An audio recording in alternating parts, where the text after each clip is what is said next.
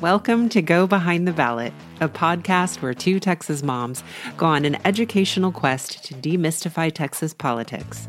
Join me, Nicole Abshire, and my co-host Claire Campos O'Neill as we deep dive into the most burning issues, hear stories from candidates, and offer hope in these challenging political times. Let's saddle up and go behind the ballot. Hey everybody, it's Claire and Nicole. This is one of our little mini episodes. We, in the previous episode, as you might recall, spoke with Dr. Annette Telley, who is the superintendent of Del Valley ISD, and she generously invited us to attend the ribbon cutting for Smith Elementary School, which we just went to this morning and came back from, and we had some thoughts about that experience, which we wanted to share with y'all. So Nicole, how was it? It was the best. I have to say, I had several moments where I felt a little bit weepy, but in a good way, right? My heart was full, I think, just seeing the community come out and be so excited about the school, seeing teachers there who were very excited also to use this new building, the way that Dr. Telley and others talked about how these children really deserve to feel as if they are worthy of such a beautiful school and that they really want to emphasize that to kids. The whole thing was just really, really sweet. And the perfect, I think, kind of bow on this episode that we did with Dr. Telley is really seeing how her words have meaning. She has integrity, and we got to see it in action with the opening of the school. So it was fantastic. It was very nice. It was a very nice experience. I think that they shared that Smith Elementary previously was 50 years old. So it was time for almost to the day. Yeah. Oh, that's right. Yeah. So it was time for a new school. And the principal who spoke, I believe she had been there for 26 years. So she had seen so many changes over the years. And I'm sure, kids grow up, and I can't imagine what it's like to have that experience so long in that school and then to be able to be a part of the new beginning. So it was really exciting. And the thing I kept thinking was, we can have nice things, because it was such a beautiful school facility. And they talked about the importance of also having it be available to the community to use. They had a special dedicated community room, because for those of you who don't know, in this area, this part of Southeast Travis County, we don't have a dedicated community center, community space, and a lot of the times that falls on our schools. So they were very intentional about setting aside a piece of the school for things like HOA meetings, PTA meetings that the community can use. And I love that, because it helps bring people into the school and feel that buy-in, like, oh yeah, this is what my tax dollars go to. Oh yeah, this is also for me too.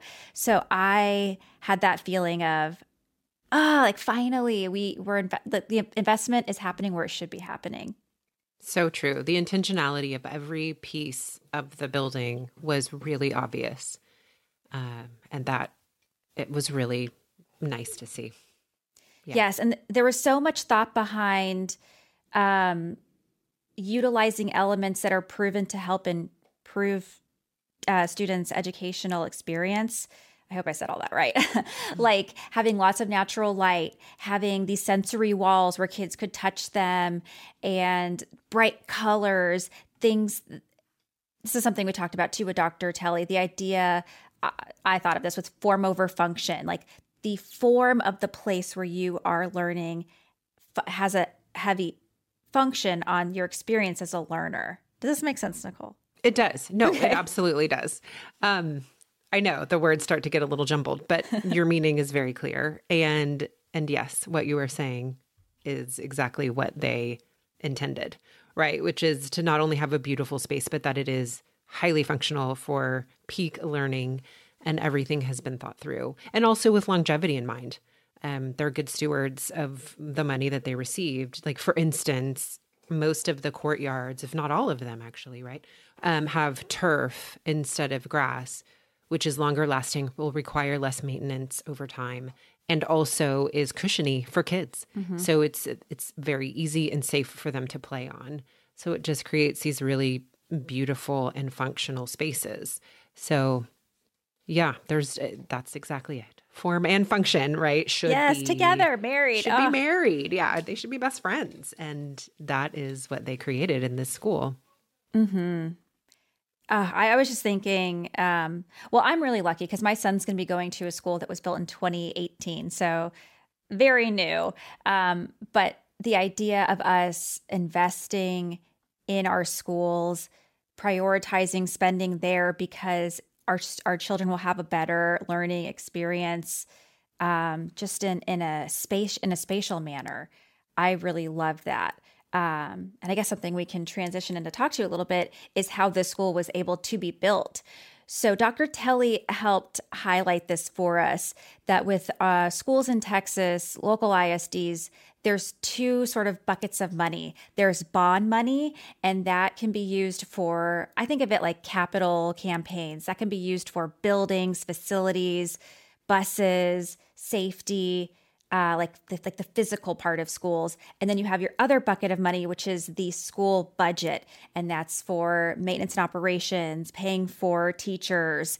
And they can't really cross over into one another. So it's not like you can pass a school bond and tie in teacher raises. They have to, by law, they have to be set aside for specific things. All that to say, in 2019, there was a school bond measure on our ballot here in Del Valle ISD to allocate money to build this school that we just went to go tour. And they were allowed to do that because voters said, yes, we are wanting to make this investment. And that's important to highlight because this is how we get nice things, is by voting for them and making that funds available. Well, and Claire, can we rewind? Mm-hmm, yes. Because I know that this came up in one of our conversations, and I also know we've had some offline conversations about it, which is, how does even a bond initiative get started? So can you rewind? Because I know you were a part of that. Yeah, absolutely. So I think the way it happened, actually, Dr. Telly told us a little bit about this, that demographers will come before the school board and talk about the growth projections for a district. So the school board will take that information and decide, do we need to put a school bond package together? Do we need to start thinking long-term about new schools, about rebuilding existing schools, investing in a new fleet of buses? So it's very much a data-driven decision. So they have this idea of, do we need to make these funds available? Some school districts, and Del Valle did this, will assemble a task force of parents and community members to prioritize what we want to put in that bond. So it's very much a public community experience. Then they will decide what's going to be in the bond, and that goes on the ballot for voters to decide on. Some areas you see it taken a step further, and I was involved in this, where community members will create a PAC, a political action committee, to fundraise money to advocate in favor or against a school bond. Myself and 4 other community members got together. By the way, we're all volunteers, and decided we really want to see the school bond get passed because this is something that the school district needs. And if we can help amplify that message, we want to do that because these students should have these amazing places to attend school. And I want to interrupt you just a teeny bit. Yeah, I know. It's a lot. Well, no, I just wanted to highlight. So when you felt invested in getting that bond measure passed and being kind of an advocate for it, who was that kind of lobbying force that asked, hey, we're doing this thing. Will you support it with your time and energy? Who made that ask? Say that again. Explain it to me. Who asked you to be a part of supporting the bond? Was that the school board? Was that Dr. Telly specifically? Well, actually, it was my friend Vanessa Fuentes, who is now a Austin council member. She represents a lot of the area that's in Del Valle ISD. And she called me up and said that herself and a few other folks wanted to help get the word out about the school bond, and would I come on and help fundraise? And I was like, of course, I would love to help. As I mentioned, my son goes to a fairly new school, and that school was built with the previous bond money. So I was like, if I can help get this bond passed so other kids can attend an equally beautiful, wonderful school, I am more than happy to put my time and effort into that. So she's the one who asked me to come on board and help. So together, her and I fundraised, and then we spent that money mainly on mailers just to let folks know in the district this bond's coming up. make sure that you're registered to vote and vote in favor of it. The school district is not allowed to advocate for the bond. They can provide information about it, but there's rules, like they cannot wade into that territory. So that fell on us, and we were happy to do it. And some school districts will have opposition campaigns saying, no, we don't want this bond. We didn't have that, which was helpful. I think it had the highest voter support out of any school bond in Texas for that year, 2019. But some districts desperately need these schools, but the opposition force comes out, people vote it down, and no schools for them. No new schools. Gotcha. Yeah. Well, and let's highlight too, what was that percentage that the positive voting for the bond? Didn't they say 65%? Well, there's two school bonds. I think ours had over 70% approval. Del Valle ISD put another bond measure on the ballot in 2022, and that had over 65% approval. So this district historically has been very receptive to school bonds, and they see the value in that. So we haven't struggled with getting them passed, but some districts very much have a hard time. And this is what happens. I think it was in Leander ISD, they put a school bond school bond measure on the ballot, and voters voted it down. So they can't build the new schools that they need because their population's growing. What happens then is the school board has to redistrict and move students around because they need to have a somewhat even enrollment across the district. Yeah. Well, parents get mad about that. I was going to say, that's probably not well received. Exactly. Yeah. And they have to understand when voters say no, we can't build these schools. We have to get that yes. And they have to make accommodations based on the existing schools. So this is the fallout, and this is why it's important for us to talk about it so folks can understand the consequences or the unintended consequences that might happen. Yes. And I remember at the ribbon cutting ceremony, it was also put out that only 40% of bond measures across the state passed. Mm-hmm.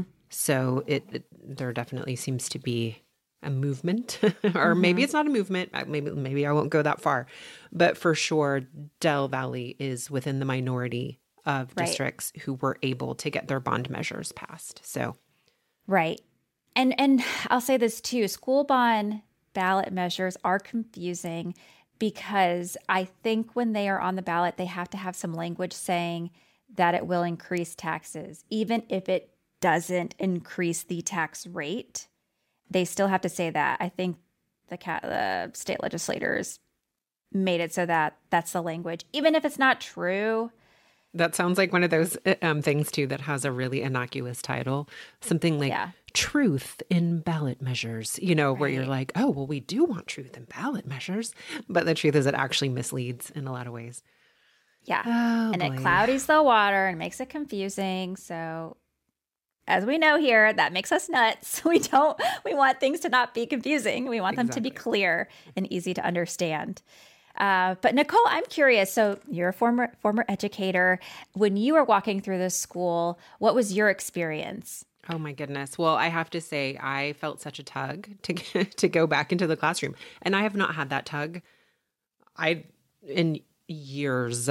If I think maybe the full 10 years I've been out of the classroom, I felt a tug again because the space is so clearly designed to encourage kids and teachers. And I wanted to be there. I loved just again, how intentional it was. So each individual classroom looked amazing. I actually didn't spend a whole lot of time looking at those because I was more drawn to the meeting spaces that were created.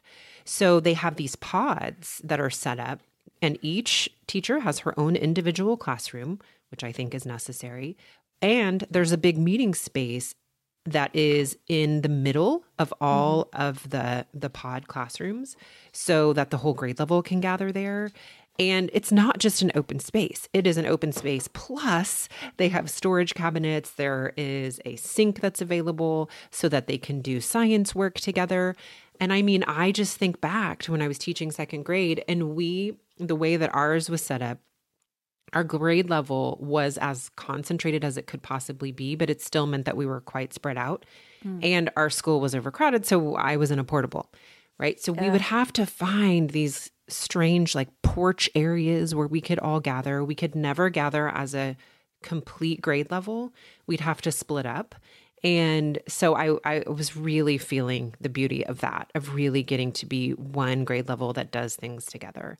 The other thing I just really adored too was the sensory wall and the idea that you get to encourage kids to touch the walls. Which they're going to do. They're going to do, and they are welcomed and encouraged there. And that's just so amazing. Also, the playground just seemed incredible. I mean, so many unique things to do. Yeah, they had like special pads underneath to help cushion it. Oh, so smart. So smart. So smart. Yeah, it was just lovely. It was lovely. And a meeting room. There's a meeting room for the grade level teachers. Oh. I mean, we would just pick one teacher's classroom, and that's where we would have our planning periods. But holy cow, to have a dedicated space. Yeah. Because I would imagine like you could even put out your yearly plan and it could stay there as your grade level.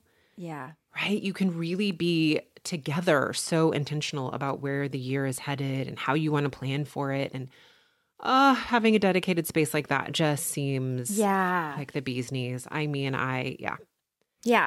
Yeah. It's making me think a little bit too about our talk with Candace Hunter and how her business is about helping new teachers set up their classrooms and provide them the tools so that things can run smoothly, things that you might not even think about. Like she said, having like an extra stapler and not putting certain things behind you so the kids are behind your desk. And it makes me think with this new school, the way you're designing to make things as frictionless as possible so that they can run smoothly, they can flow into one another, and how much easier it is to have a good experience because you're not constantly like stuck in that friction and having those friction points. And no one, from what I could see, has been left out of that design plan, right? It's good for kids. It's good for teachers. I'm going to guess that it's good for parents. It just was really amazing and great. So yes, as a former educator, I would have loved to work there.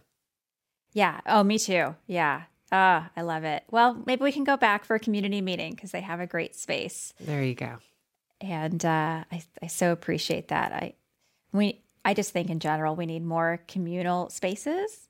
Thank God there's libraries, places that you can go and don't have to pay for or pay a nominal fee for. Right. But we wanted to highlight this because this was made by a school bond. This was able to be built because a school bond was passed. And again, part of our mission is to just emphasize the importance of voting and how voting has real impacts on communities.